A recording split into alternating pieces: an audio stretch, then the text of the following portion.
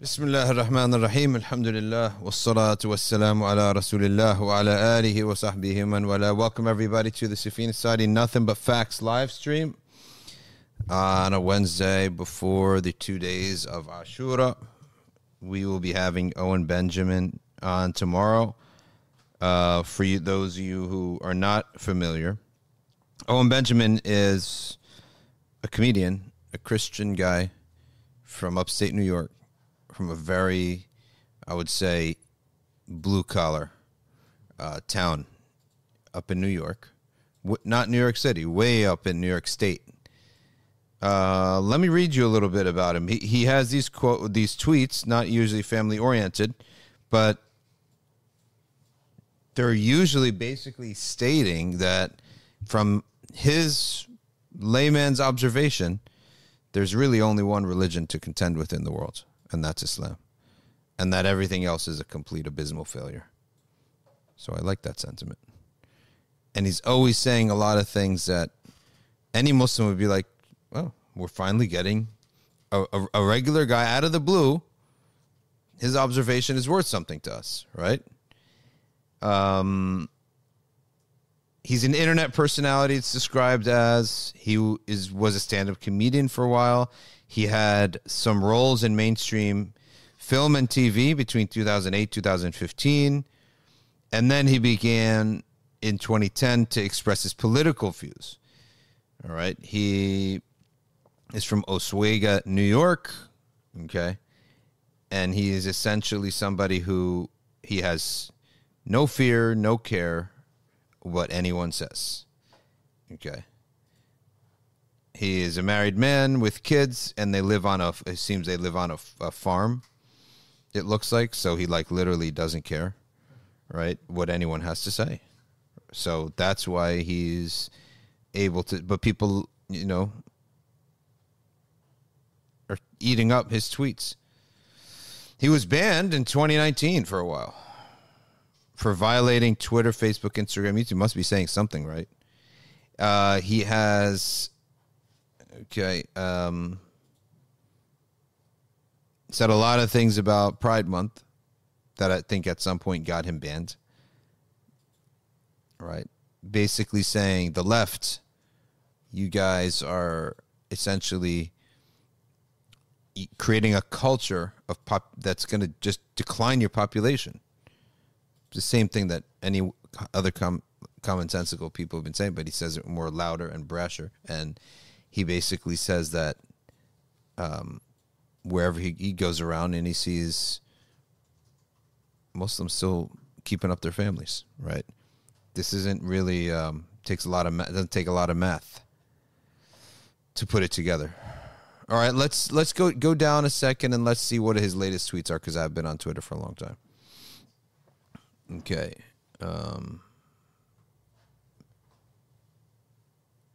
See, he talks about hooking up with women and how this is like a nihilistic culture, right?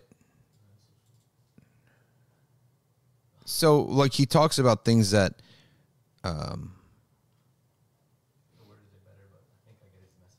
yeah, I mean, he's talking about controlling your urges, okay? And he says it in a way that,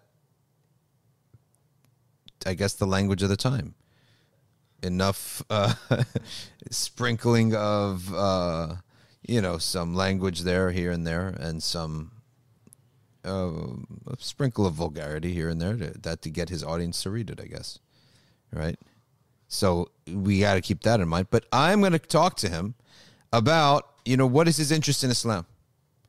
You're interested in Muslim. What exactly is it just the social aspect? Because to me, that is one of the proofs of Islam. Islam is proven by the anecdotal evidence. Anecdotal evidence is just what my eyes see. I can't really put a science to it. It's not a rational proof. It's not a spiritual experience. It's just what I see.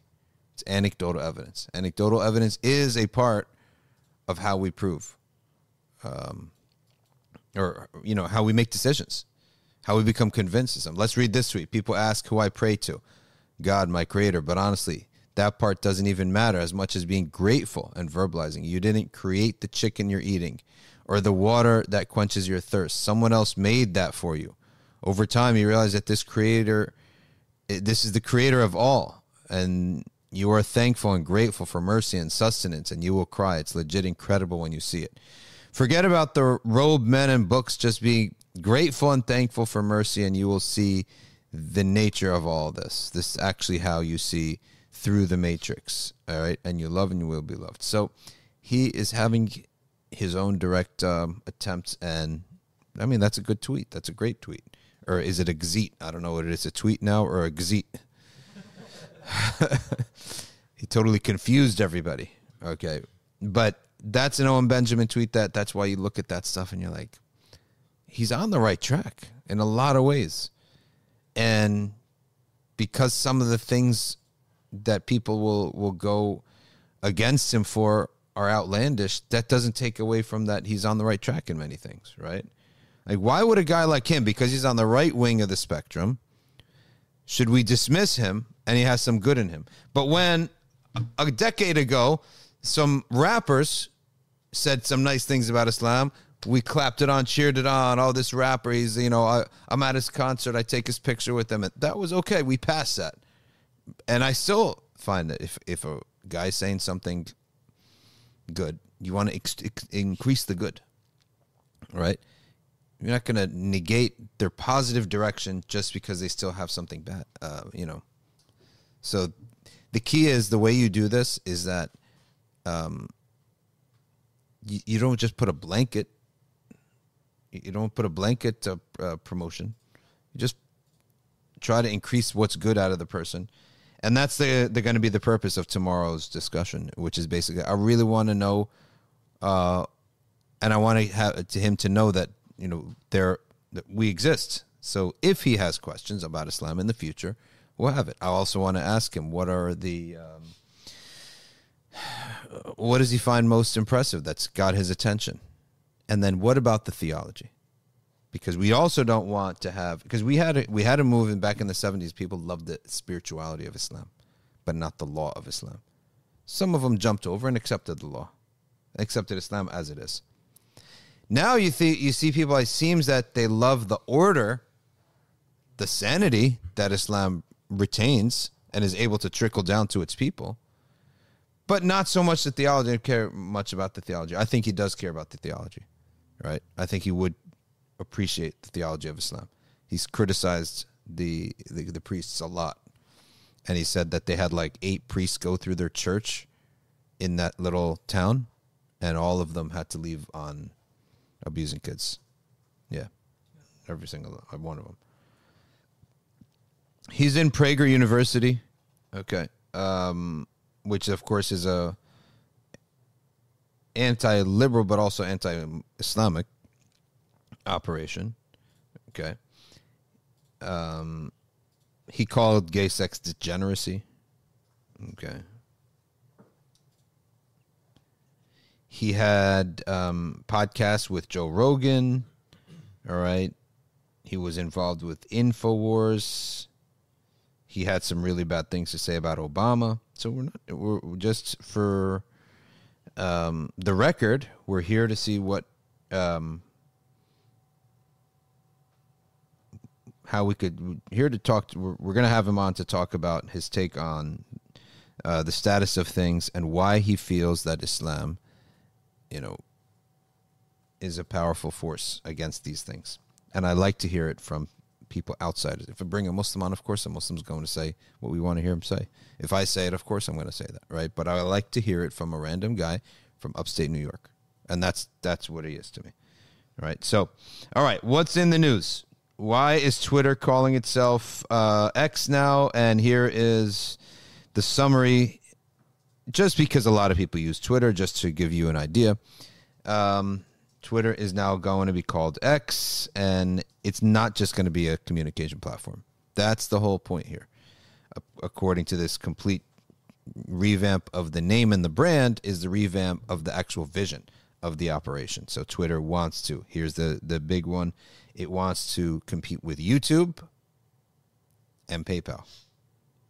So it wants to compete by putting, and it wants to compete as well with, YouTube, not just as holding videos, but he also wants to hold broadcasts. And he already began with Tucker Carlson.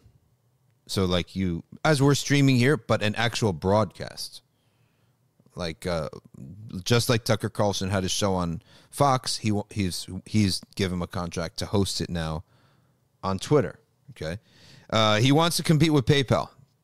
There'd be a place where we can send money to each other, right? And of course, Twitter would take a penny here and there, right? That I think is the big one.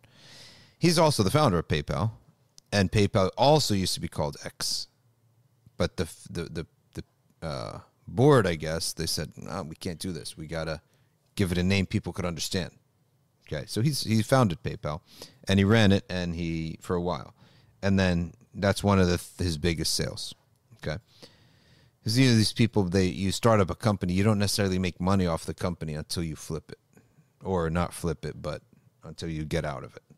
So he's probably going to get a lawsuit from from Meta, because they also have they have a product, I guess, called X. Okay. All right, let's look at Twitter's rival, Mark Zuckerberg and Meta's Threads. And Threads, apparently, I guess it's turning into a tech update. But we all use tech, so we might as well. All right, billions of users leverage its popularity and had an excellent launch. Instagram's new Threads app. What the heck? What is that? Somebody searched this up. Oh, okay. Yeah, okay. Why are Muslim sisters flocking to see Barbie? I guess it's their childhood. That's all it is. People want to go look at stuff for their childhood, I guess. Waste of time. So Google had put out a social network, Google Plus. Who remembers Google Plus? What a fail. It was aimed against Zuckerberg and was called the Facebook killer, right? Google failed miserably. That stunk. Google Plus stunk, man. That was MySpace was more successful than Google Plus, and it preceded all of them. MySpace preceded all of them. But by 2018, Google Plus was relegated to the ash heap of history. Okay, although the tech giant had an enormous audience, its social network it completely failed, and no one left Facebook for it. Facebook didn't lose out at all. In the history of Silicon Valley, big tech companies have often become even bigger tech companies by using their scale as a built-in advantage.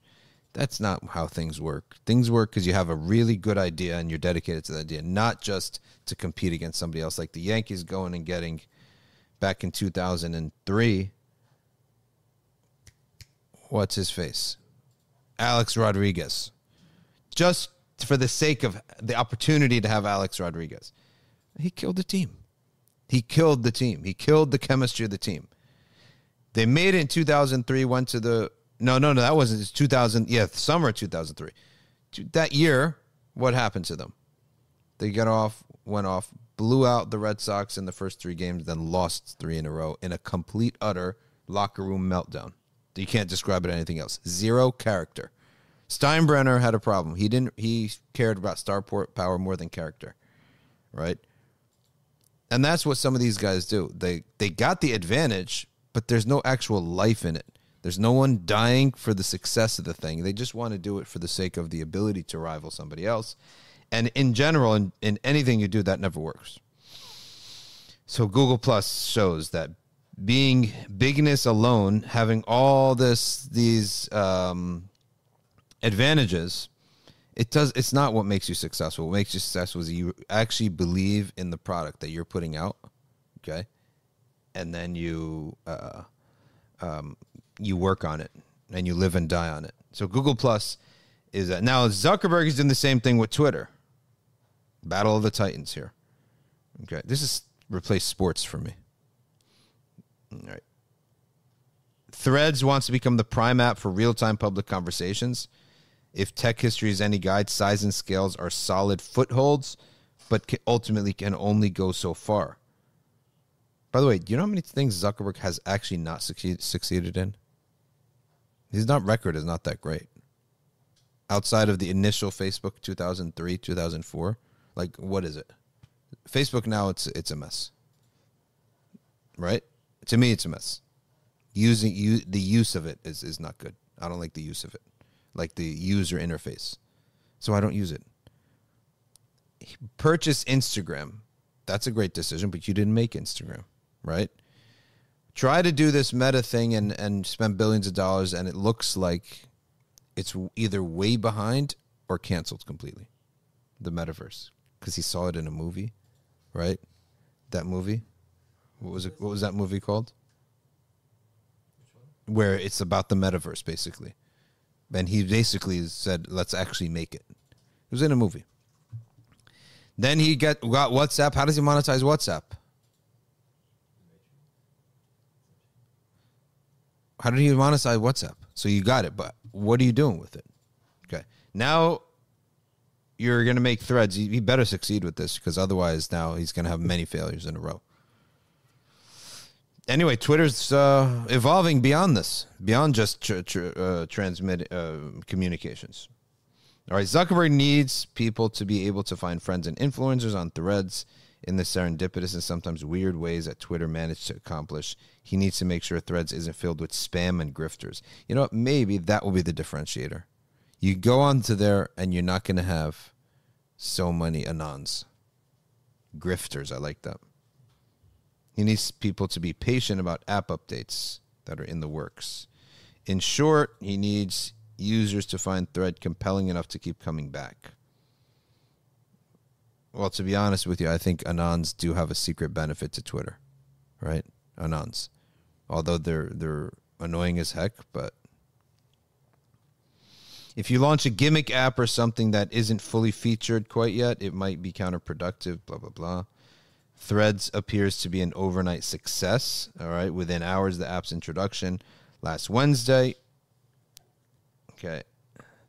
Mr. Zuckerberg had 10 million people. By Monday, 100 million people. Okay. And that exceeded GPT, which had 100 million users within 2 months. Okay. Anyway. Musk has been agitated by Threads momentum, which may have initiated this rebrand too, to speed it up at least. 100 million people. Threads is quickly surging, right? And it's surging towards Twitter-like numbers, which is now 237.8 million people. Musk has taken action. On the same day last week that Threads was officially unveiled, Twitter threatened to sue Meta over the new app. On Sunday, Musk called Mr. Zuckerberg a cuck. Okay. I don't know. How badly is that a curse? I don't know. Is it a curse or not? I don't know what the degree of the language should be censored here. It's not like, right? Censor worthy, or is it? I don't think it's up there. It's not up there, right? I see people writing it all the time. Like as in legitimate people. All right. Then he challenged Zuckerberg to a contest to measure specific body parts. What the heck is wrong with these guys? I'm not reading this anymore. This is New York Times, by the way. What Mr. Musk lacks at Twitter, Zuckerberg has in abundance: an enormous audience. 3 billion users regularly visit Zuckerberg's constellation of apps, including Facebook, Instagram, WhatsApp, and Messenger. Zuckerberg has had plenty of experience nudging millions of people in those apps to use another of the apps. Okay. 2014, he removed Facebook's private messaging service from inside the social network app and forced people to download another app called Messenger, which is annoying as heck. That's why I said it. He does these things, which Threads is now tied closely to Instagram. Users are required to have an Instagram account to sign up. People can import their entire following list from Instagram to Threads with just one tap on the screen, saving them from trying to rebuild their followership or whatever. On Monday, Zuckerberg suggested there was more he could do to push Threads' growth. He had not turned on many promotions yet. Okay. You have any comments on this? Did you hear that Elon Musk and Zuckerberg might be getting into a cage fight? I heard they wanted to use the Roman Coliseum too. Yeah. But nothing yet. Did you watch that? Would I watch it? Just the clips. No, I might sit with my kids and watch it. In 2011, after Larry Page's Google co-founder and its chief executive at the time cloned Facebook with Google+, users soon grew bored of the novelty of the new social network and stopped using it. Some saw Google+ as something forced, all right, when I'm just trying to get to my Gmail, right? In any event, we're done reading about this. That's enough. What else is going on in the Ummah at large? A lot of Barbie talk. What is this that you're watching on Barbie? Why is the big deal? They're basically, this girl, she's talking about how the movie is not what you think it is. And there's a lot of like feminist propaganda. It's like things against like the patriarchy. How Barbie's like this. What's it called? Can you put it up? Strong, independent. You want me to look it up on my phone and play it? I don't know if like the big. She just like talks about what the movie is like. What's wrong with the movie? It's like a lot of political aspects to it. Okay. LGBT stuff. Just like propaganda, and she's saying how like the Muslim women basically are eating this stuff up. Like, Okay. Let's why don't you play it for us? It's only 6 minutes, so share it. Share the video. We'll all watch the video. I guess it's commentary that people are interested.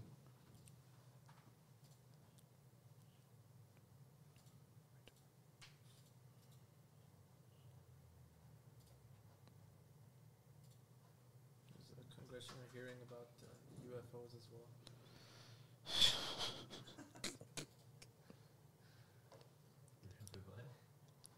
I sent you on WhatsApp. yeah, I'll look at it. It's crazy.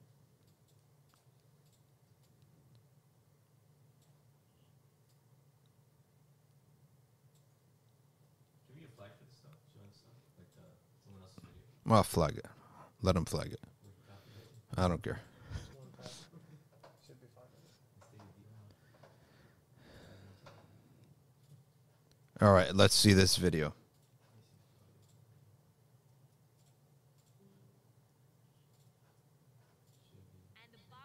Get the CC off.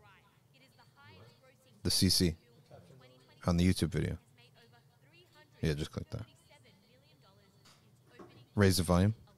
The production design of the film is out of this world, and it's been reported that the paint supplier actually ran out of supplies of pink paint worldwide while producing the film. But don't let the bright colors and the Barbie brand fool you.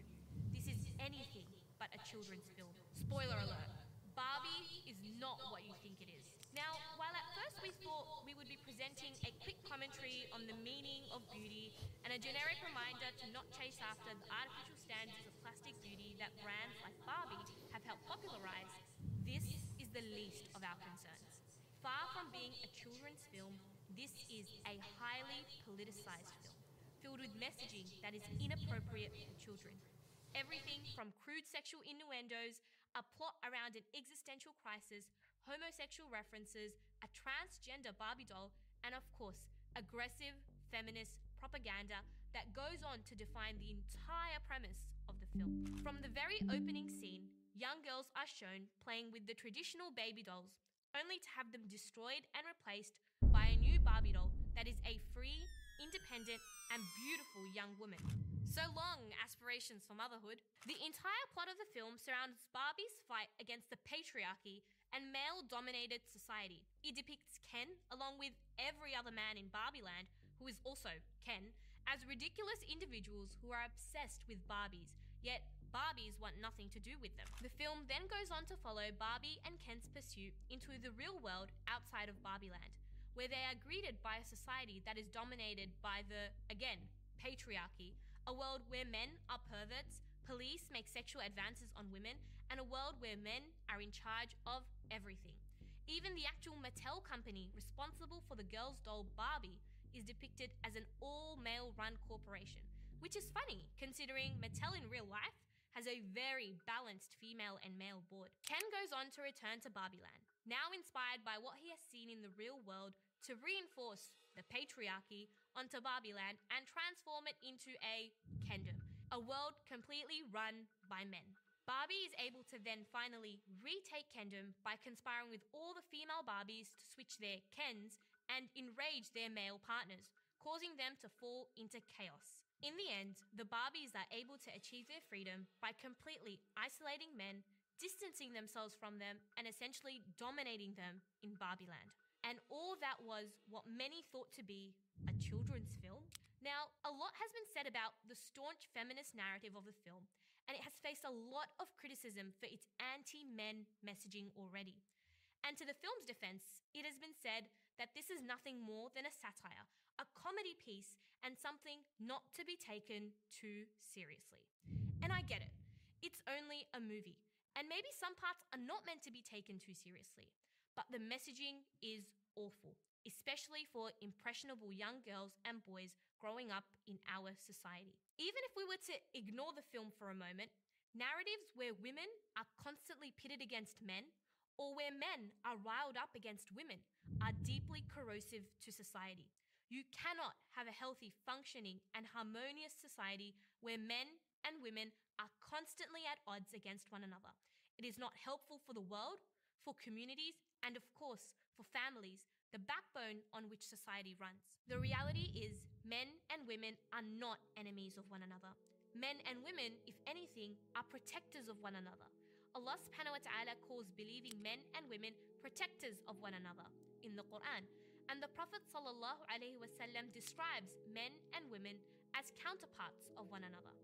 This is not to be confused with a world whereby women are degraded and catcalled as portrayed in the film, but rather a world where women are respected. A world where men are prohibited from looking at a woman lustfully, let alone gawking at her. And even in light of relationships, while we do know that in Islam, men do have a role of qawwama, this is nothing to disrupt or fight over. This is a position of responsibility, a responsibility to maintain, provide for, and protect women. In Islam, relationships are complementary and not competitive. They are caring and not coercive. They are endearing and not dominating. They are relationships that are bound by the Quranic injunction to live with them in kindness. If anything, the role a man plays in a relationship of being a qawwam is something that carries tremendous responsibility and accountability, a trust that all men will be asked about as a father, husband, or brother. Even in the verse that mentions the great responsibility of men, it ends with reminding them that they are beholden to Allah subhanahu wa ta'ala above all else. And although we are different, in the sight of Allah, our value is not defined by our gender, but rather our worth as Muslims. So, while Barbie may have achieved a great deal of financial success and cultural buzz over a message which is deeply problematic, it's up to us as Muslims to know who we are, to know our values and our place in this world, with ourselves and with each other. Let us not be swayed by such narratives that undermine our identity as women and understanding of who we are. Until next time, Assalamu alaikum wa rahmatullah.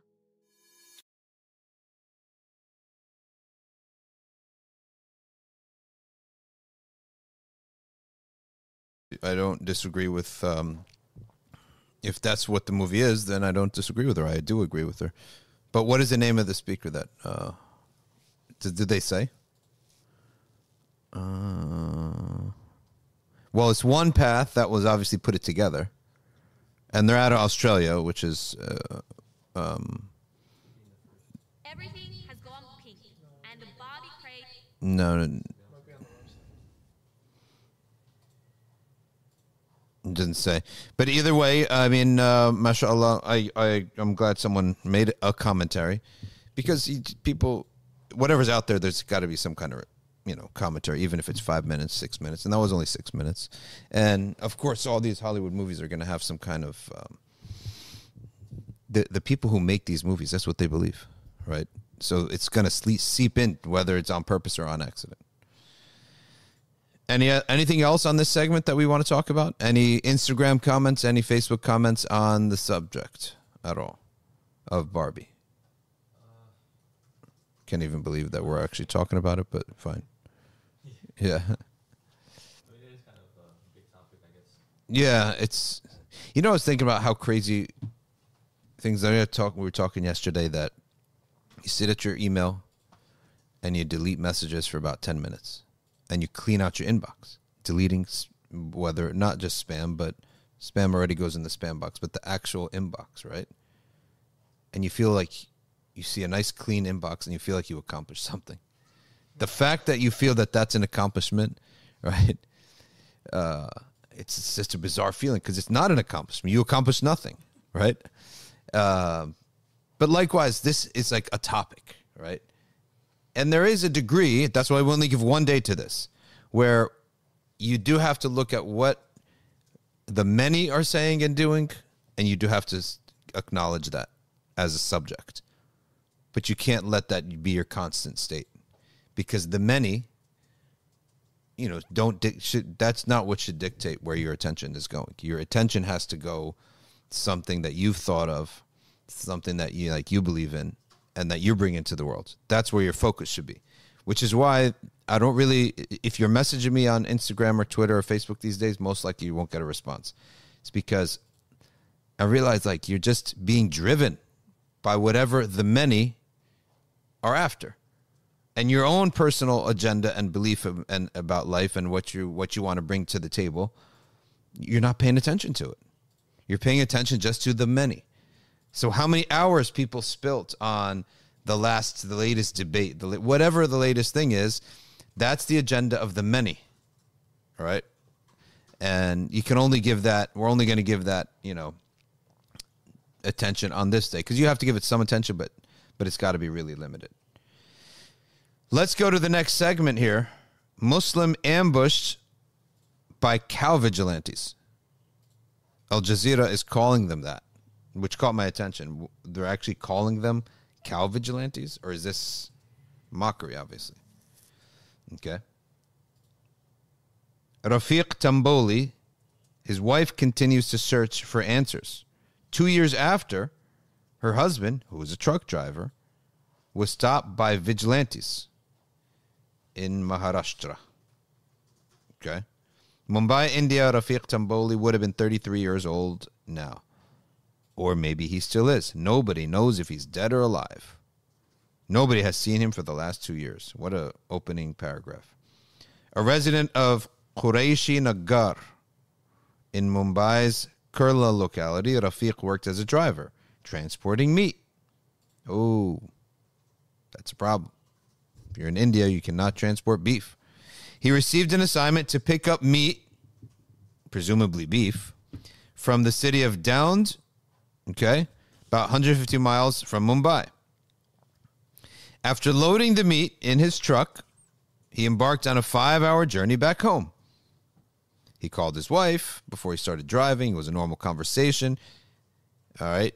The 35-year-old told Al Jazeera, I asked him if he had dinner. He said he would in half an hour. So that was it. Regular husband-wife conversation. Little did Rahma know, his wife is named Rahma, that it would be their last conversation. Wow. SubhanAllah. At about 10:30 that night, Rafiq's truck was stopped by cow vigilantes. Underline. That means there's a link about this name, why they're using this name. Cow vigilantes on the highway near the village. Okay. He has not been seen since then, dead or alive. What happened after that is anybody's guess. All right, that's the title, so change the title for this. Cow vigilantes kill Muslim, or abduct a Muslim. That's what we should call it. When Rafiq did not return that night, Rahma frantically started calling him. The phone was switched off. When he did not return 3 days later, she went to the local police. Wouldn't you go?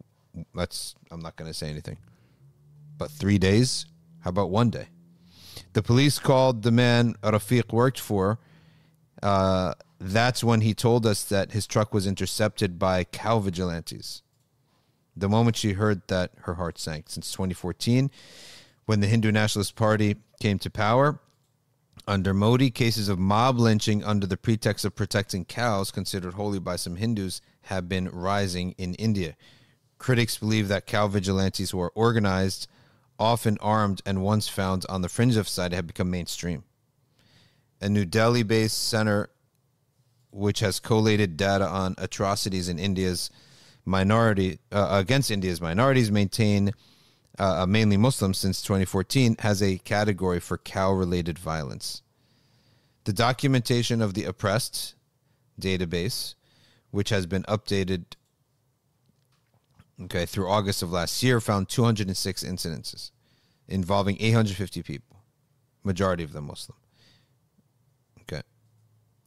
Rahma is saying, even if you killed him, at least let us know. Okay. The police told us that the driver of the truck had run away. The Cow Vigilantes had told the police about it in a written statement. The statement was written by a self-proclaimed cow vigilante named Shiv Shankar Swami. In the statement, Swami, 27, said he heard from his sources at 5 p.m. that day about a truck carrying cow meat to Mumbai. How do they know these things? According to the statement, Swami gathered some members of his party. Well, the cow's already dead anyway, right?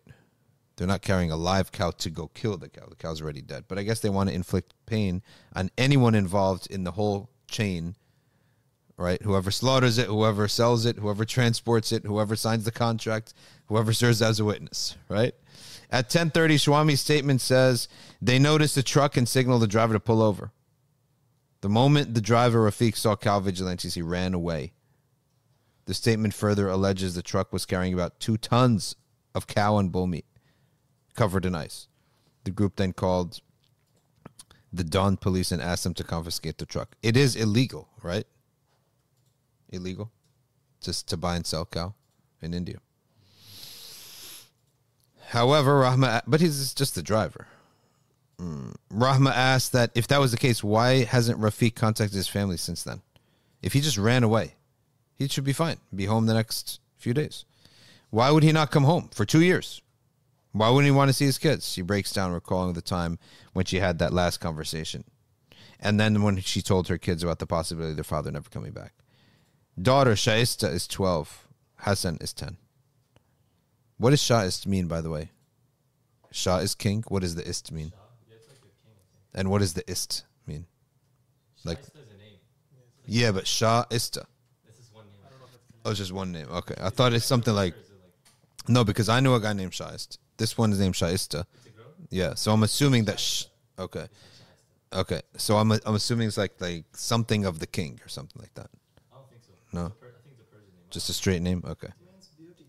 Beauty? Okay. Persian name, I think. I eventually told my kids he may never return. So, all she wants is closure. But Swami stuck to his story and told Rahma she was like his sister and he did not have the license to kill people. But it's not as simple as that.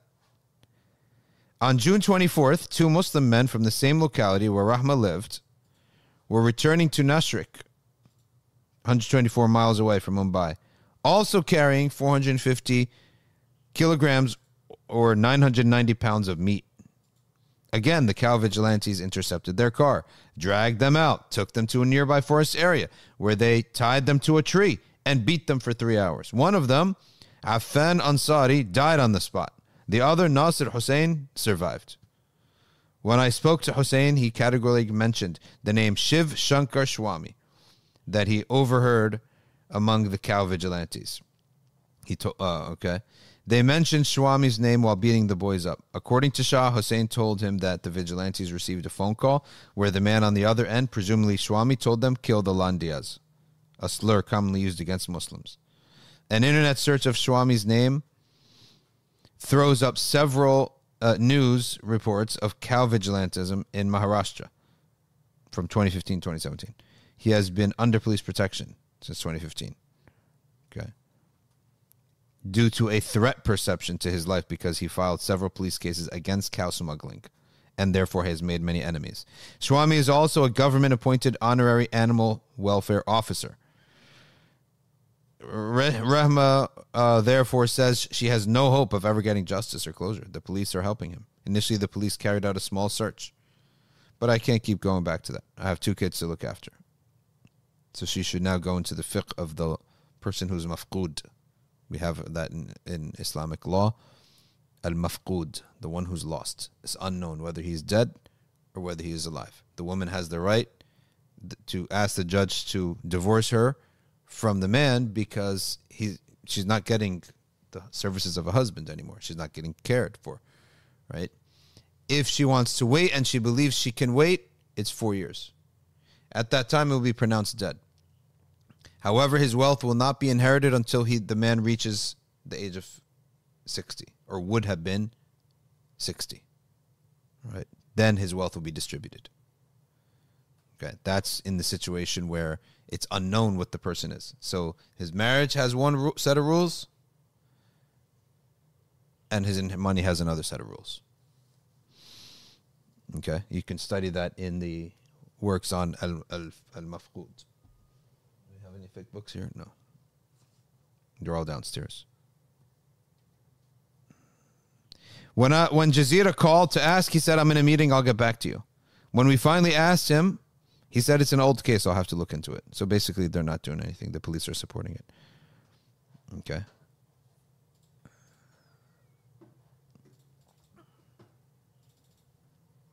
So that's the story of what cow vigilantes do to Muslims who are transporting beef or eating beef. All right, Omar, what are you looking at there? Shabir Akhtar, why are you looking at him? Passed away, apparently, you're saying? Shabir Akhtar? I'm not sure. I'm not really aware of him, but he's like, it was originally, what's it called, inspiring philosophy. You know, he tweeted about it. I'll look at it too. Shabir Akhtar was a British Muslim poet, philosopher, researcher, writer, multilingual scholar, faculty of theology and religions at Oxford. He was interested in political Islam, tafsir, revival of philosophical discourse in Islam.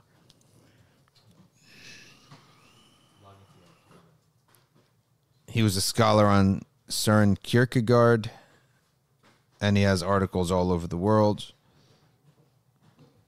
And he passed away. Inna lillahi wa inna ilayhi raji'un. He's born in Pakistan but raised in Bradford, so he's British in his upbringing. He went to Canada, then he went to Cambridge, and then he went to Calgary. Okay, and may Allah give him Jannah. Right, he has articles on Yaqeen Institute. Paul Williams is the one who said, it's great sadness that I learned that Dr. Shabir Akhtar has passed away. He's truly a great philosopher, Muslim intellectual, and a friend. Had been in almost daily contact with him over the past few years. Inna lillahi wa inna ilayhi raji'un. What else has Paul Williams put up lately? Because he sometimes puts up the news.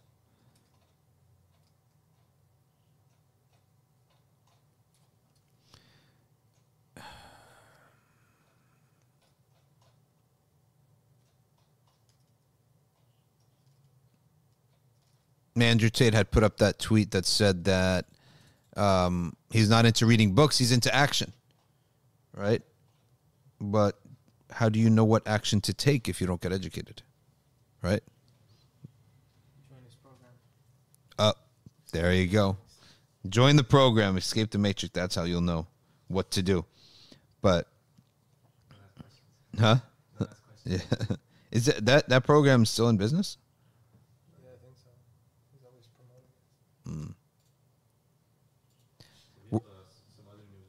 Let's see what you got before we go to the Q&A. We'll take a little bit of Q&A, and then we're wrapping up a little bit early today. There's a couple. One is the thing that Saddam mentioned. That who? The UFO. Saddam mentioned the UFO hearing in Congress. UFO hearings in Congress. Tell me what you want to hear. Yeah, tell me about it. Tell me what's going on. Yeah. There's one is the war in Sudan. We can cover that. And then what else is there? It's really the main two. So it's up to you if you want to vote. All right. So let's see what the Hill says. It's just loading. Sounds interesting. Yeah, UFO hearing key takeaways. Did your guys' Wi-Fi just slow down all of a sudden? You good? All right. There are UFO hearings. Lawmakers, witnesses accuse the Pentagon of a cover-up. We got to be seriously kidding here. The House Oversight Subcommittee on National Security spent the morning hearing from witnesses who push for more transparency in how the government handles reports of UFOs or unidentified anomalous phenomena. Both the witnesses and lawmakers accused the Pentagon of covering up information about its UAP program and called for transparent and centralized reporting databases moving forward. This is Alex Jones heaven right here. And that other David Grush, a whistleblower who has accused the government of withholding information. This is fake whistleblowing. This is not real whistleblowing. Where's the abuse? Where's the theft or whatever? Just withholding information related to UFOs. Made a series of explosive claims, but often told lawmakers he could only provide specifics in a confidential setting. Oh, how convenient. Representative Glenn Grothman, who chaired the hearing, said he looked forward to collecting more information and drafting legislation, blah, blah, blah. Okay.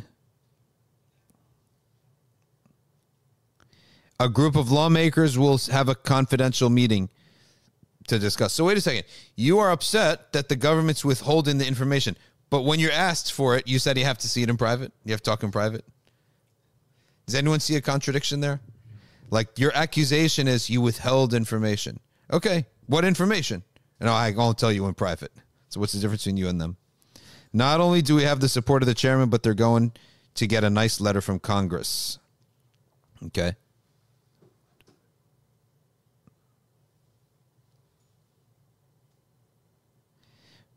And this guy, David Grush, is not a nobody.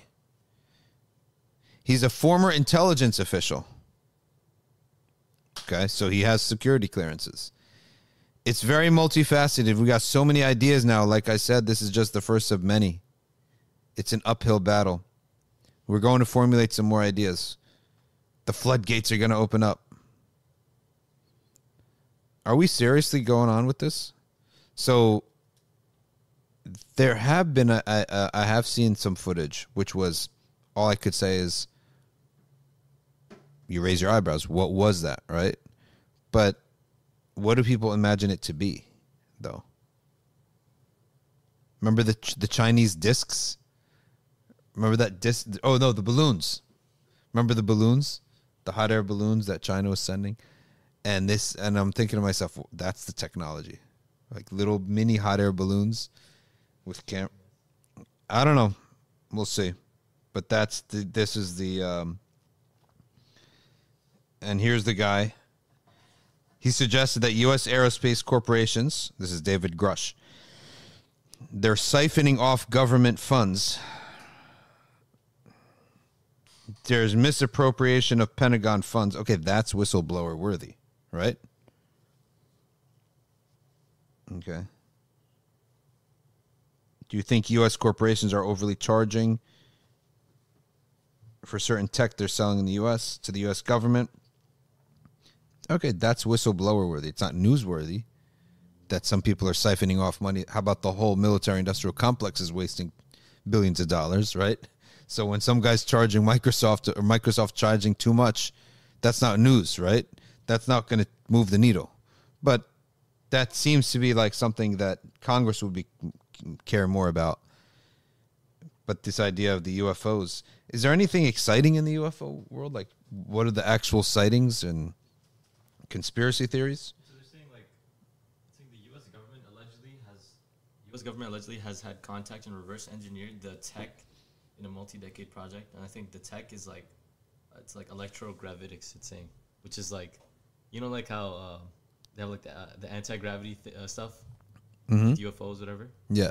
Apparently, like, I don't even know what this is about, but like, it's like so it's basically they're saying like, what that means is how they can like the electromagnetic field propel. I don't even know what this is saying. It's like, I don't know if this is conspiracy. Somehow, you know anything about this? This is too crazy for me to even like comprehend this. See, I only watched one UFO claim video firstly, who knows if it was real or it's fabricated? That's the one thing.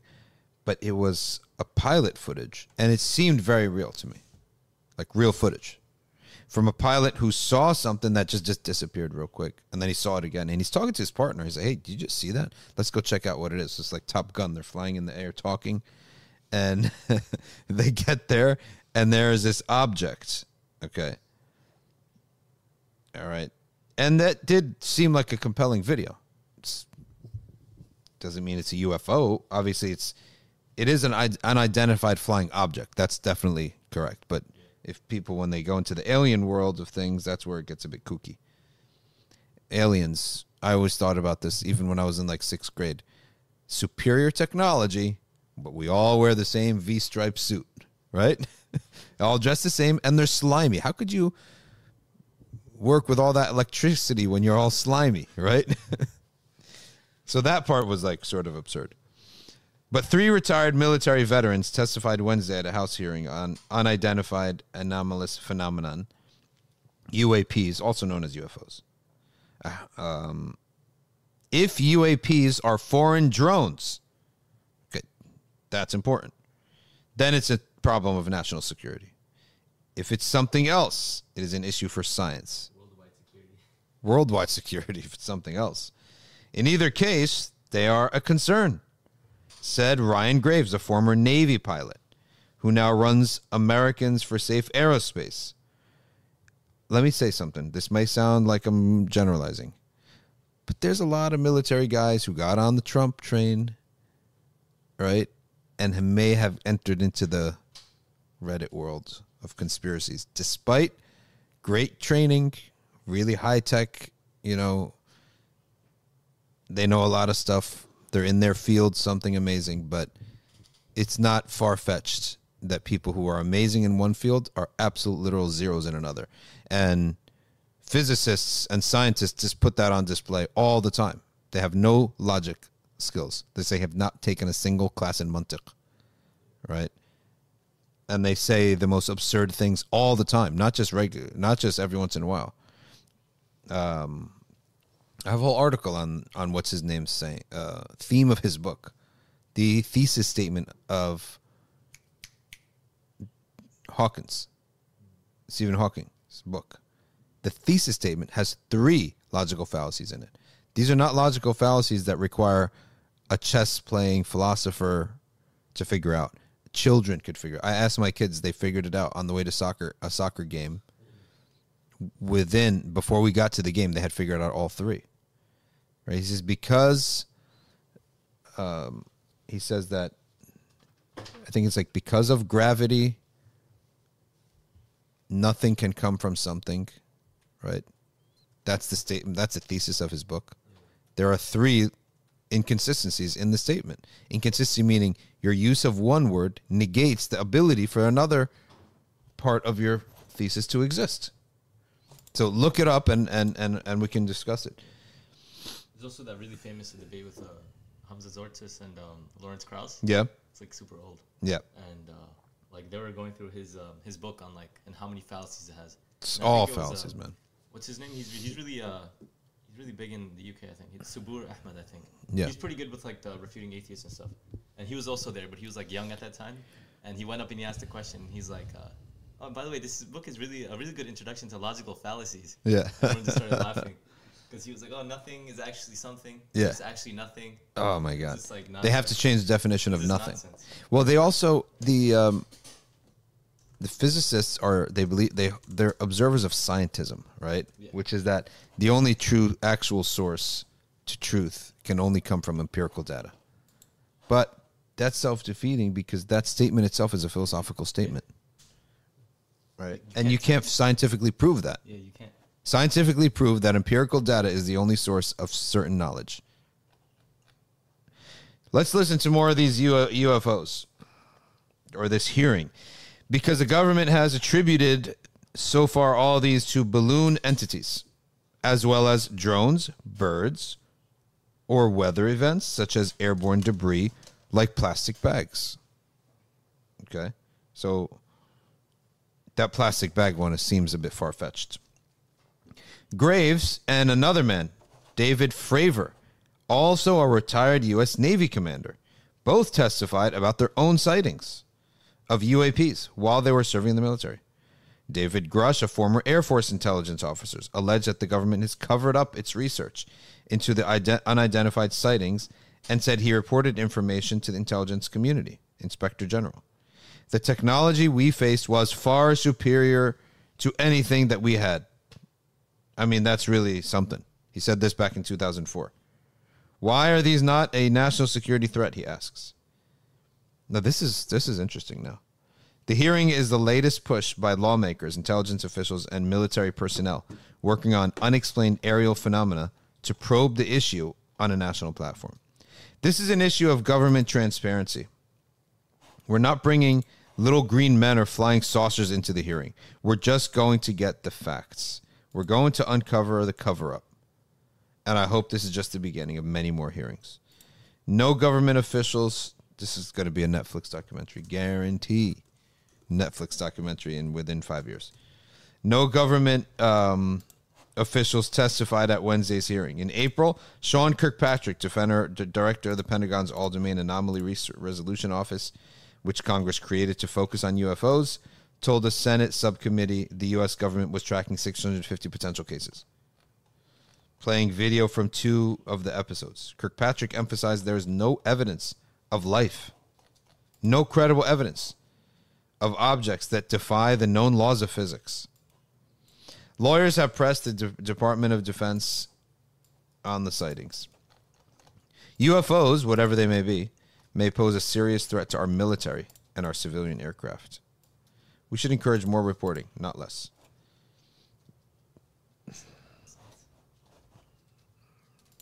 All right, Grush claimed the U.S. government not only has UAPs in its possession, but also the remains of the allegedly non-human pilots of the aircraft.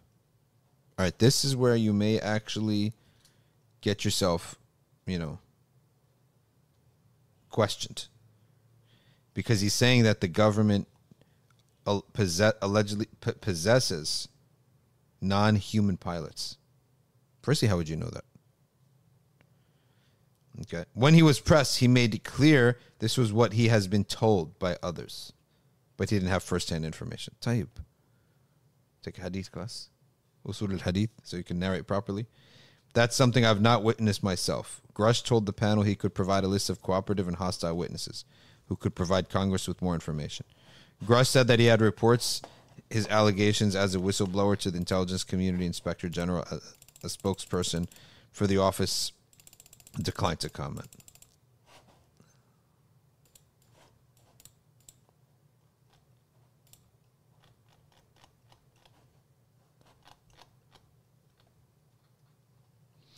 One Air Force base, one representative said he asked about the incident at the Eglin Air Force Base in Florida. He went to Eglin himself. Okay. He was denied but eventually shown an image of the episode and claimed, I am not able to attach any human capability from the United States or any of our adversaries to such behavior. That's the interesting part. I want to see the video. I think it's the video we're talking about, right? That famous video.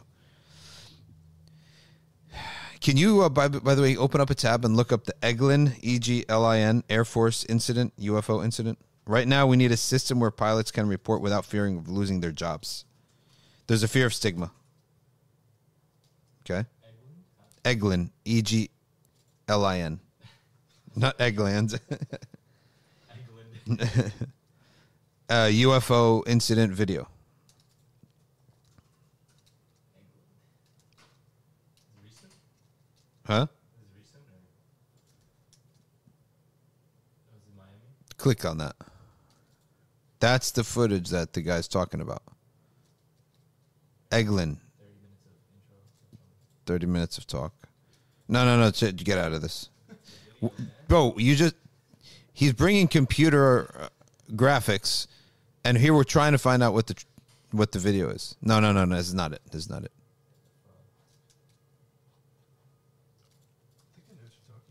Yeah. The 2 pilots flying and they're talking to each other.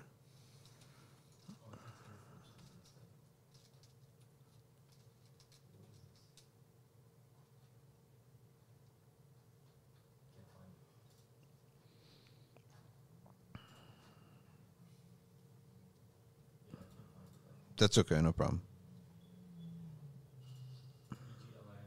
EGLIN, Air Force Incident UFO.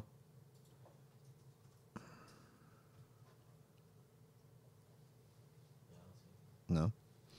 All right, let's go to the comments real quick before we close with a dua.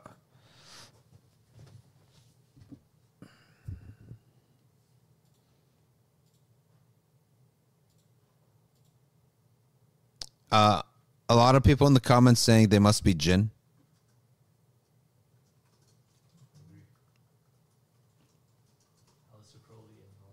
Yep. Mm-hmm. Maybe Imran Hussein has something to say about it. Hey, guys who are spamming us, maybe ask your sheikh.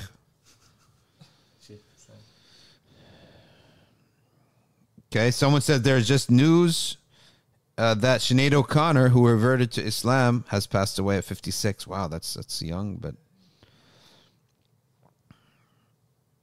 Okay. She did enter Islam, so may Allah have mercy upon her. If an uncle in the family sexually abused a child, does that child as an adult have to warn about him? Yes, I believe so. Yes. If someone abused you and no one's listening, but you have to say, but at the same time, I would maybe consider you if you're saying the truth, if you're a truthful person, but we can't say that he's guilty. You don't have evidence, but I can say, all right, I'll keep that in mind when I send my kids over there to that house, right?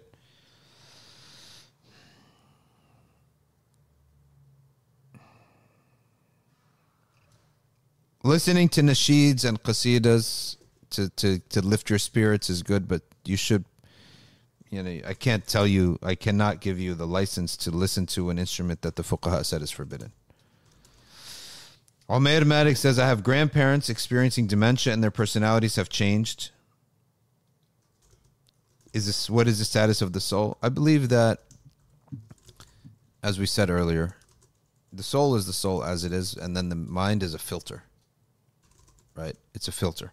And sometimes that filter may be damaged. Like an antenna. It's like an antenna, has altered. So that's how we understand the experience of mental illness. Okay. Or those things where the antenna is damaged or turned or something like that. For a child, it's not developed yet. It's not pulled up yet. For someone in a coma, it's just covered. Okay. Esra D says, from an Islamic perspective, is the possibility of extraterrestrial intelligent life plausible? Or does the Prophet ﷺ message being universal and that only includes humans and jinn? No, we only hold that it's rationally possible for Allah to create another rational being. However, we know from our scripture that what exists, there are three rational beings: angels, humans, and jinn. Right. There is no record of Allah creating, no mention of Allah creating a rational being that is outside of these three. Right. So I don't see that the belief that there's a UFO and aliens, I don't think that'll take you outside of Islam, right? Or maybe not even outside of Ahl Sunnah. But it's a wahm. It's believing in cartoons and fairy tales. It's a wahm. There's no evidence for it. Okay? Neither scripturally nor physically. And look at how much Allah has told us about the creation. He's told us about the angels. He told us about the shayateen of al-jinn. He's told us about animals. He named surahs after animals. He told us about the stars. He told us about the trees. He told us about the skies. He told us about the sun and the moon. He's told us what generally exists. So I don't believe that there are UFOs.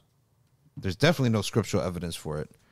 And knowing that what we know of Allah subhanahu wa ta'ala, He's told us everything that exists that is of import to us.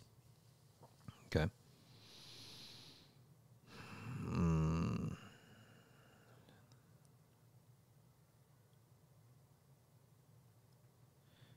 All right. So here's a question.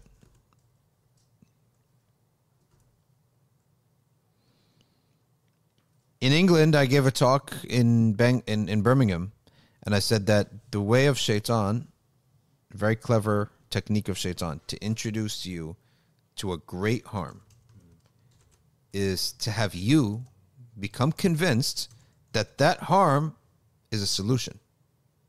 How does he do that? By introducing a lesser, yet more dramatic harm, right? And hence, people by themselves would run to the greater harm that is his real end goal. So it's a two-step process. So introduce you to a type of a loud and attention-getting lesser harm. And then to the evil that he truly wants people to be on for a long term, he must put an angle of that being a solution, okay, to that. So that's usually how, let's take an example of abuse. So certain people abuse, right? And then as a seeming solution to that abuse, another movement is born, okay, out of that. But that other movement is actually far worse, okay? But you can't actually, you become handcuffed because any critique of that movement is perceived by the people as, oh, you're taking this abuse lightly. You're dismissing this abuse, or you even support that abuse. So you can't even critique it. And this is how Shaitan gets people to support fully and usher in a whole new regime. Now the questioner is asking, in your opinion, what is, if liberalism is that small harm, and now people are looking for an antidote to that, will they then flee to an antidote that's worse?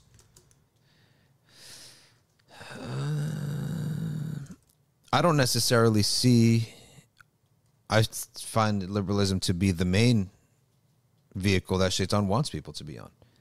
Right? And all the abuse of minorities around the world being the smaller bad thing that liberalism seems to be the solution for.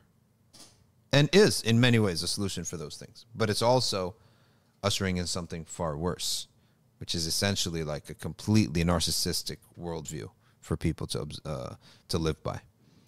And nihilistic as well, where there's no absolute values, no absolute truths. So, is it nihilism or nihilism? I say nihilism.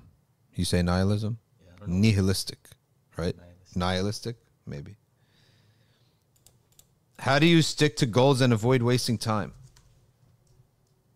Well, one of the things that the best way to do things is that to set a time and a place where you're going to do whatever you're going to do. Right? So I want to lose weight. I want to gain muscle. I want to learn fiqh. That's a sentiment. That's all it is. But a plan is now needed. I'm going to study, 30 minutes a day, 20 minutes a day at my desk first thing in the morning. And you set a timer. Right? So it's actually the pragmatics, Ahmed, it's the pragmatics of it that helps you, do things. It's a good point here. Yeah. Feminism is the solution for abusive men. Yeah, for example, you got, have there been men who are abusive? Of course. The whole British law system, compared to the Sharia, British law is completely oppressive to women, right? So now a movement spawns out of that. You can't not support that because it would be seen that you're supporting the abuse of men. But we have to say, hold on, no, we don't support that because their source of justice is not our source of justice. What is their source of justice? Their own ideas, right? So your own ideas may hit the mark once, may hit the mark twice, but eventually that epistemology, that methodology is going, that source is going to lead you far off into, that's exactly what she critiqued in the Barbie critique, Okay. Mockery. I always tell my kids, watch out for every commercial, every show, every movie has to make a mockery of men. Guaranteed. Maybe they'll tuck it in. Okay, there's one respectable male character, but then 3 others are getting... And on Netflix, at every other commercial is a guy getting smacked by a woman, right? Getting beaten up by a woman, right? Things like that. Too. Don't think... Commercials, they'll make it like the woman is like standing up and the guy's like on his knees or whatever. That don't think that doesn't settle subtly in people's minds. So I point it out to them. Like, you're going to see stuff. You're going to see stuff. There's no way to avoid seeing stuff. So I just point it out to them. See that right there? That's a subtle way of putting it in your mind, right? Of a guy getting smacked by a woman, right?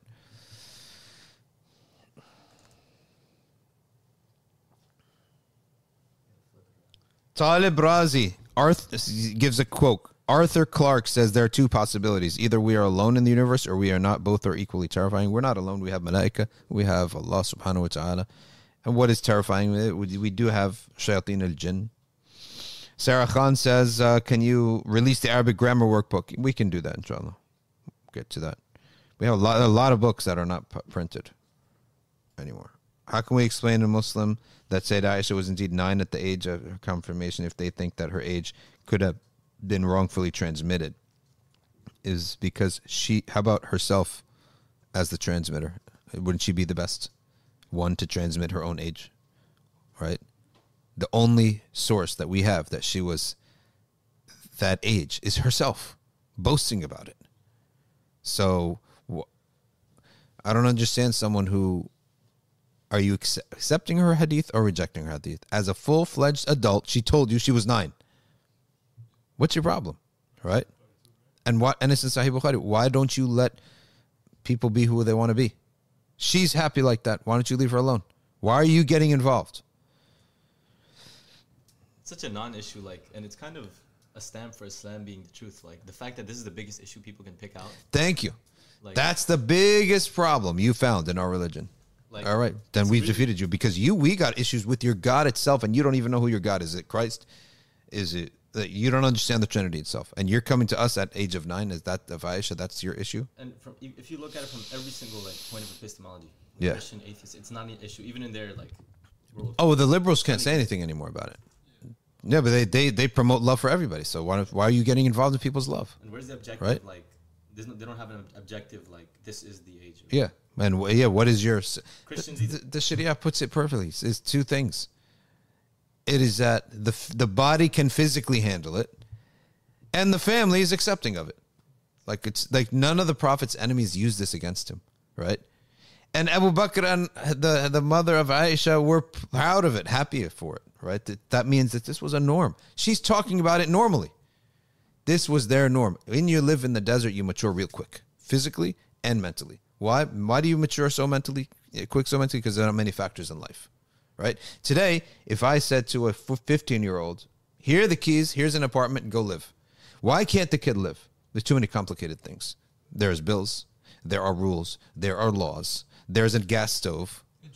There's insurance. There's all sorts of stuff, right? So, yeah. He's just going to sit there.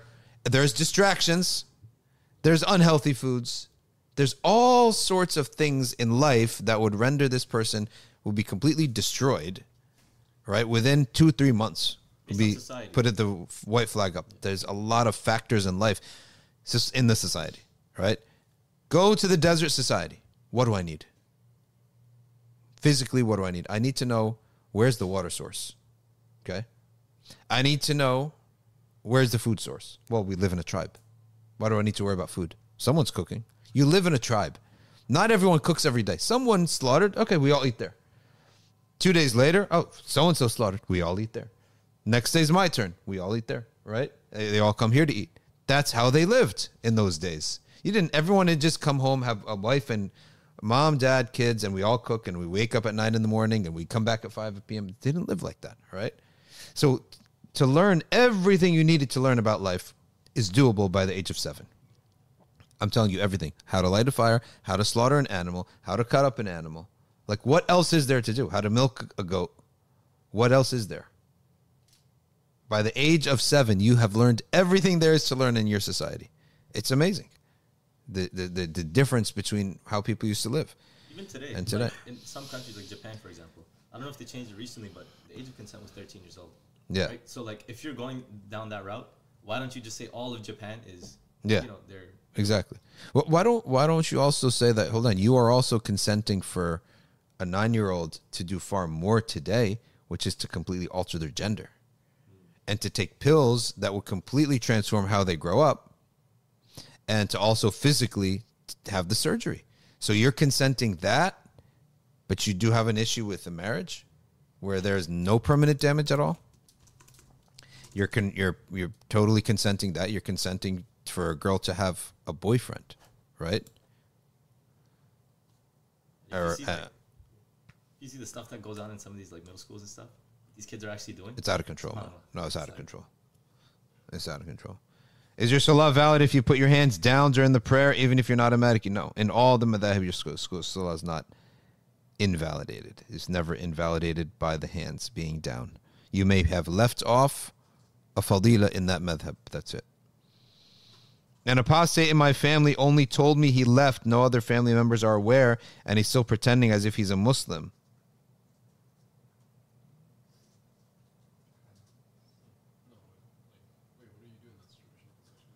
That's a great question, right? All right, let's say you're in a family and you live in like, I don't know if you said the same house or you see each other all the time, and he privately told you apostated, but he does make wudu, make salah. Well, firstly, the salah behind him is invalid. But do you say something or do you just leave it in hopes that he'll change his mind at some point? Or do you have to like bring it out and make it an issue?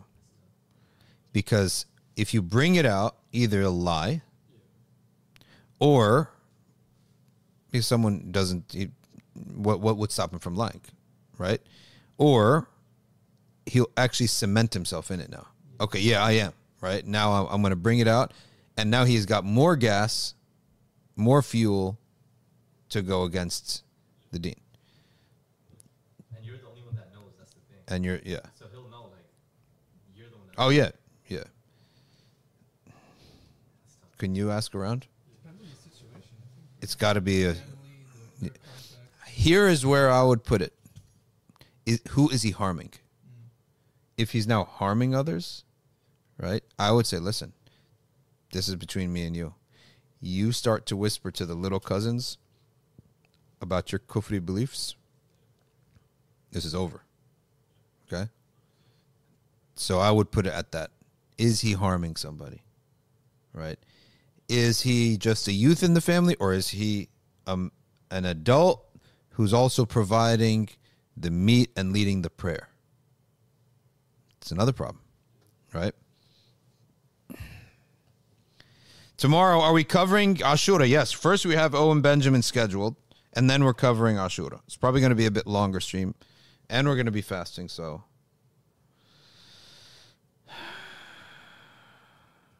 I've stopped my workouts because my garage is averaging 120 last month in Dallas.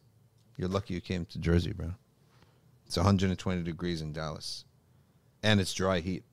And we don't have Darfat or Safina. And you don't have Dr. Fats, and you don't have Nothing But Facts live stream.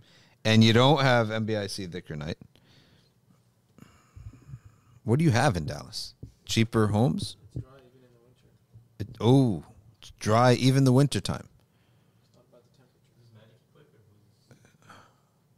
So you need...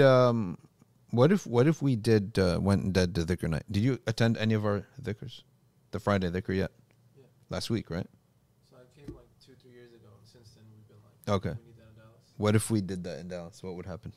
Amora and Alian, we tried to start it. Yeah. We did an epic masjid. We heard a loud scream when nobody was in the masjid. So, Shaitan left. Wow. That's insane. so definitely it's needed. That's insane.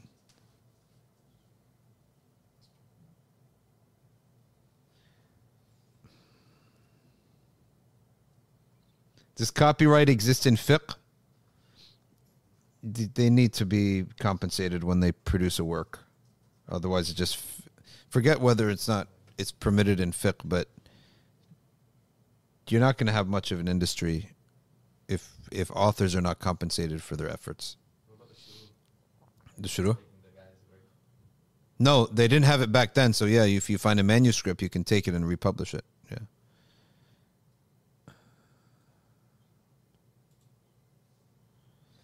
What's a good book, says Medium, that goes over how to answer non-Muslim questions if God created everything, who created God, etc.? This one's good. The Divine for Critical Minds. Asrar Rashid's book, Islam Answers Atheism.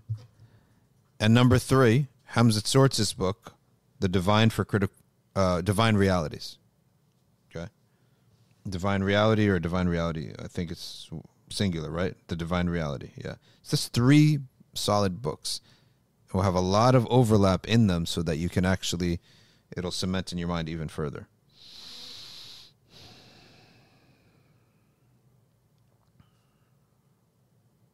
I heard that Sayyidina Maryam was just 15 years old when she gave birth to Sayyidina Isa. Yes, that's true. Or 14, right? Can you do a series on the Judgment Day? Yes, why not? Okay. I recently started praying with my arms down. Is my salah null when I accidentally put my arms back? No. Fatima King is asking. No. There's no connection between validity and the arms. Your salah is valid in any way or shape your arms are. Nor do you owe sujud sahu. Whether you put your arms folded or down or up to the side, Egyptian style, right? Remember that old Egyptian fad? The salah on the heart? Huh? No, those are the pharaohs. Those are the pharaohs, yeah. That's the pharaohs, yeah. Your salah will not be invalid. It will not be invalid. You would be an innovator, but your salah is not valid. Like if you have prayed like this the whole time, right? Your salah is not invalid, but you're an innovator. It's a sinful innovation. There's something called valid but sinful. Salah is valid, but you're sinful for that. Okay? Huh? Al-amal al-kathir, if you keep moving around, yes. Yes. Mm-hmm. What if, all right, here, listen to this. What if that person is married? Yeah, then you have to, she has to know. Your cousin comes to you and says, listen, I'm actually not a Muslim anymore. I'm out of Islam. I don't believe in Allah. Nasallallahu alayhi wa sallam. You're like, wait a second, why did you just tell me? Now, your wife's is committing zina now. Because the moment you said that, the marriage is nullified. Does not need a qadi, it's nullified now. She's not your wife now. The moment for a husband or wife that their spouse renounces Islam, the marriage is done for. She covers her hair right away in front of this guy and packs up the bags and leaves. Then settle the divorce later. That's actually the Sharia. We ask Allah never to put us in that position again. Or ever, I mean. Yeah. So that actually make it incumbent on you to actually expose this process? To that person at least. At least to the wife. Yeah. At least to that's what we said. The line has to be where there's harm. And that's harm. Do I have to live in the UK when the Mahdi comes?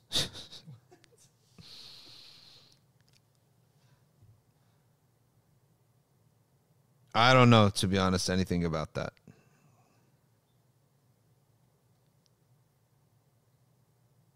When should you give up on dua? Never. Never. That's exactly the thing that the Prophet ﷺ said. You will get an answer until you yourself give up. Right? Unless you hurry and rush. The Sahaba said, what does rushing mean? He said that the person says, I made dua and I didn't get an answer. So as long as you're continuing to make the dua, you'll get your answer. But the moment you say, I'm done with it, I'm good to go. Khalas. Why did you get an answer? You didn't want it badly enough. Some things you need to prove that you want it badly enough. So you need to keep making the dua for years. All right, couple more questions. Is it allowed for a woman to ask her husband to live with her family if he's not willing to give his wife a place to live without his sister? Yes, it is allowed to ask. But a man should not go and live under the roof of his in-laws. He shouldn't do that. Okay? And he must afford his wife satisfactory living arrangements. If he should not then bring in people that will upset this satisfaction. If he's forced to, then it's temporary. Okay? Temporarily bring in other relatives that I have to take care of. Okay? That's temporary. But he should not go and live under, people and live off their dime and live off their roof. He's going to go downhill if he goes in. If any man does that, they're going to go downhill.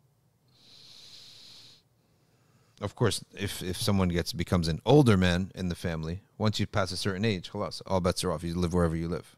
No one expects anything from you when you become an old man, essentially. Do you believe there will be a khilafah returning before Imam Mahdi arrives? No, don't believe that. But it doesn't mean it's not possible. I just don't think that would happen. People with short arms can't reach their knees when they're on the floor doing the shahada. No, it does not invalidate the prayer. Have there been any NBF episodes on marriage? Yes, we did a big one, and we put it on the New Brunswick Islamic Center NBIC YouTube channel and cut it up into 50 videos.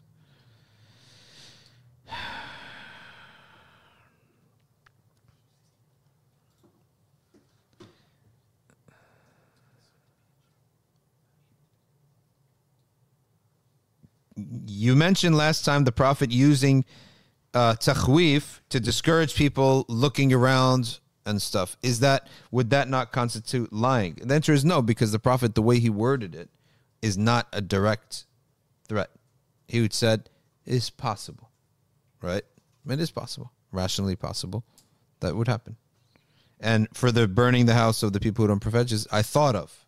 He didn't say I will do it. I thought of. If someone is annoying you about sadr, tell them it's an authentic way to pray.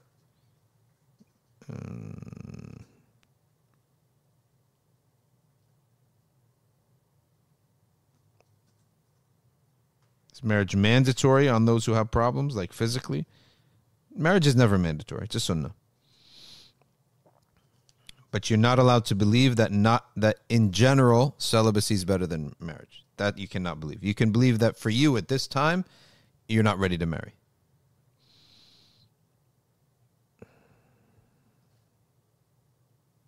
How can we accept things we can't change and make dua? You just accept that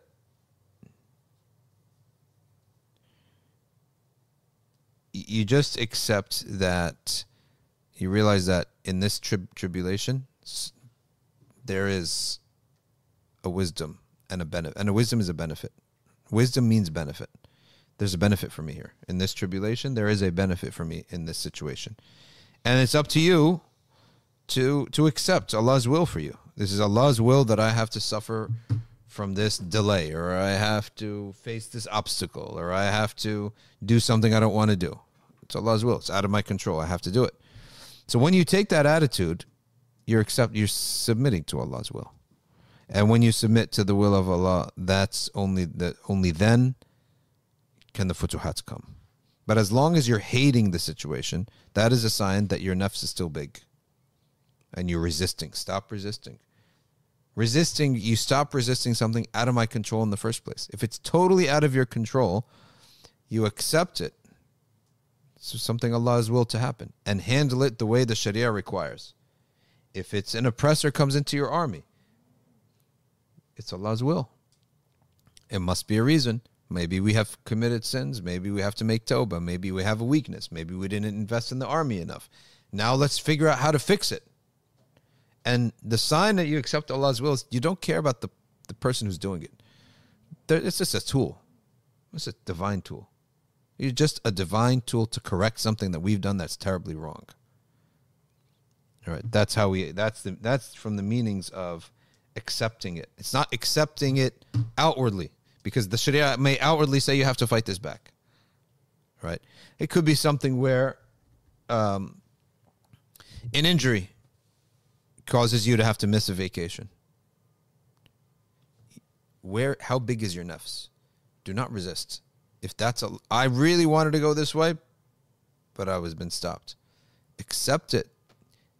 In your own room, something better is going to happen, where you're recovering, right?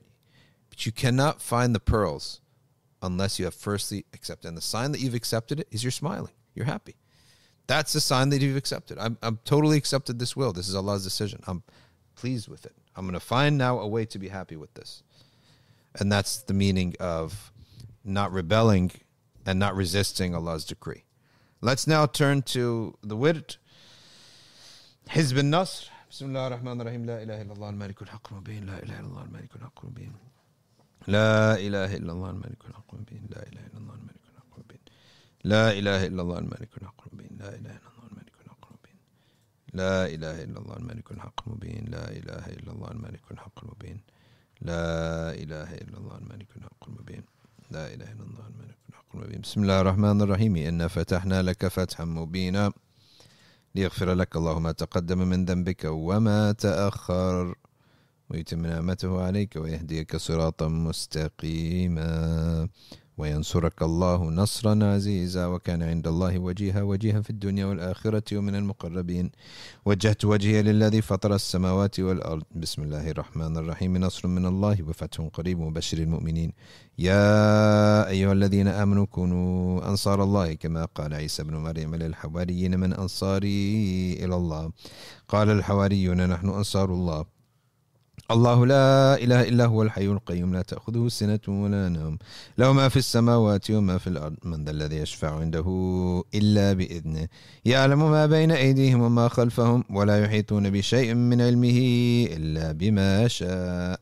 وسع كرسيه السماوات والأرض ولا يؤوده حفظهما وهو العلي العظيم بسم الله الرحمن الرحيم لو أنزلنا هذا القرآن على جبل لرأيته خاشعا متصدعا من خشية الله وتلك الأمثال نضربها للناس لعلهم يتفكرون هو الله الذي لا إله إلا هو عالم الغيب والشهادة هو الرحمن الرحيم هو الله الذي لا إله إلا هو الملك القدوس السلام المؤمن المهيمن العزيز الجبار المتكبر سبحان الله عما يشركون هو الله الخالق البارئ المصور له الأسماء الحسنى يسبح له ما في السماوات والأرض وهو العزيز الحكيم أعيذ نفسي بالله تعالى من كل ما يسمع بأذنين ويبصر بعينين ويمشي برجلين ويبطش بيدين ويتكلم بشفتين حصنت نفسي بالله الخالق الأكبر من شر ما أخاف وأحذر من الجن والإنس وأن يحضرون عز جاره وجل ثناؤه وتقدست أسماؤه ولا إله غيره اللهم إني أجعلك في نحور أعدائي وأعوذ بك من شرورهم وتحيلهم ومكرهم ومكائدهم أطفئ نار من أراد بي عداوة من الجن والإنس يا حافظ يا حفيظ يا كافي يا محيط سبحانك يا رب ما أعظم شأنك وأعز سلطانك تحصنت بالله وبأسماء الله وبآيات الله وملائكة الله وأنبياء الله ورسل الله والصالحين من عباد الله حصنت نفسي بلا إله إلا الله محمد رسول الله صلى الله عليه وآله وسلم اللهم احرسني بعينك التي لا تنام واكنفني بكنفك الذي لا يرام وارحمني بقدرتك علي فلا أهلك وأنت ثقتي ورجائي يا غياث المستغيثين يا غياث المستغيثين يا غياث المستغيثين يا درك الهالكين يا درك الهالكين يا درك الهالكين اكفني شر كل طارق يطرق بليل أو نهار إلا طارقا يطرق بخير إنك على كل شيء قدير بسم الله أرقي نفسي من كل ما يؤذي ومن كل حاسد الله شفائي بسم الله رقيت اللهم رب الناس أذهب الباس اشفي أنت الشافي وعافي أنت المعافي لا شفاء إلا شفاءك شفاءك شفاء لا يغادر سقما ولا ألما يا كافي يا وافي يا حميد يا مجيد ارفع عني كل تعب شديد واكفني من الحد والحديد والمرض الشديد والجيش العديد واجعل لي نورا من نورك وعزا من عزك ونصرا من نصرك وبهاء من بهائك وعطاء من عطائك وحراسة من حراستك وتأييدا من تأييدك يا ذا الجلال والإكرام والمواهب العظام، أسألك أن تكفيني من شر كل ذي شر، إنك أنت الله الخالق الأكبر. وصلى الله على سيدنا محمد وعلى آله وصحبه وسلم، والحمد لله رب العالمين ظاهرا وباطنا وعلى كل حال يا أرحم الراحمين. We stop there for a little bit, inshallah. We'll make dua for a few minutes, inshallah. Bismillah.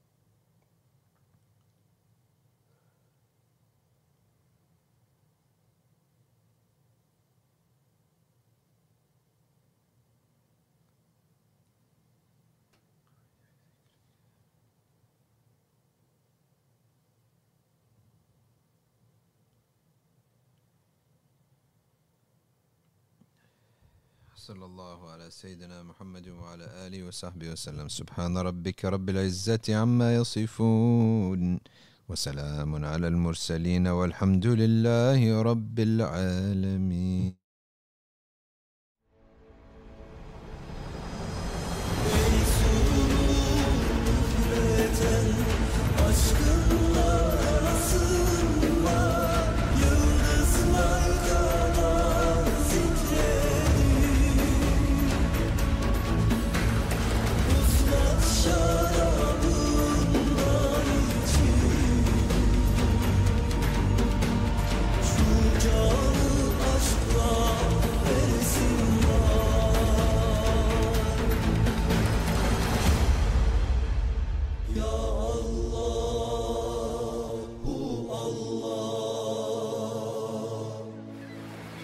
Kalbe şifa ver Allah.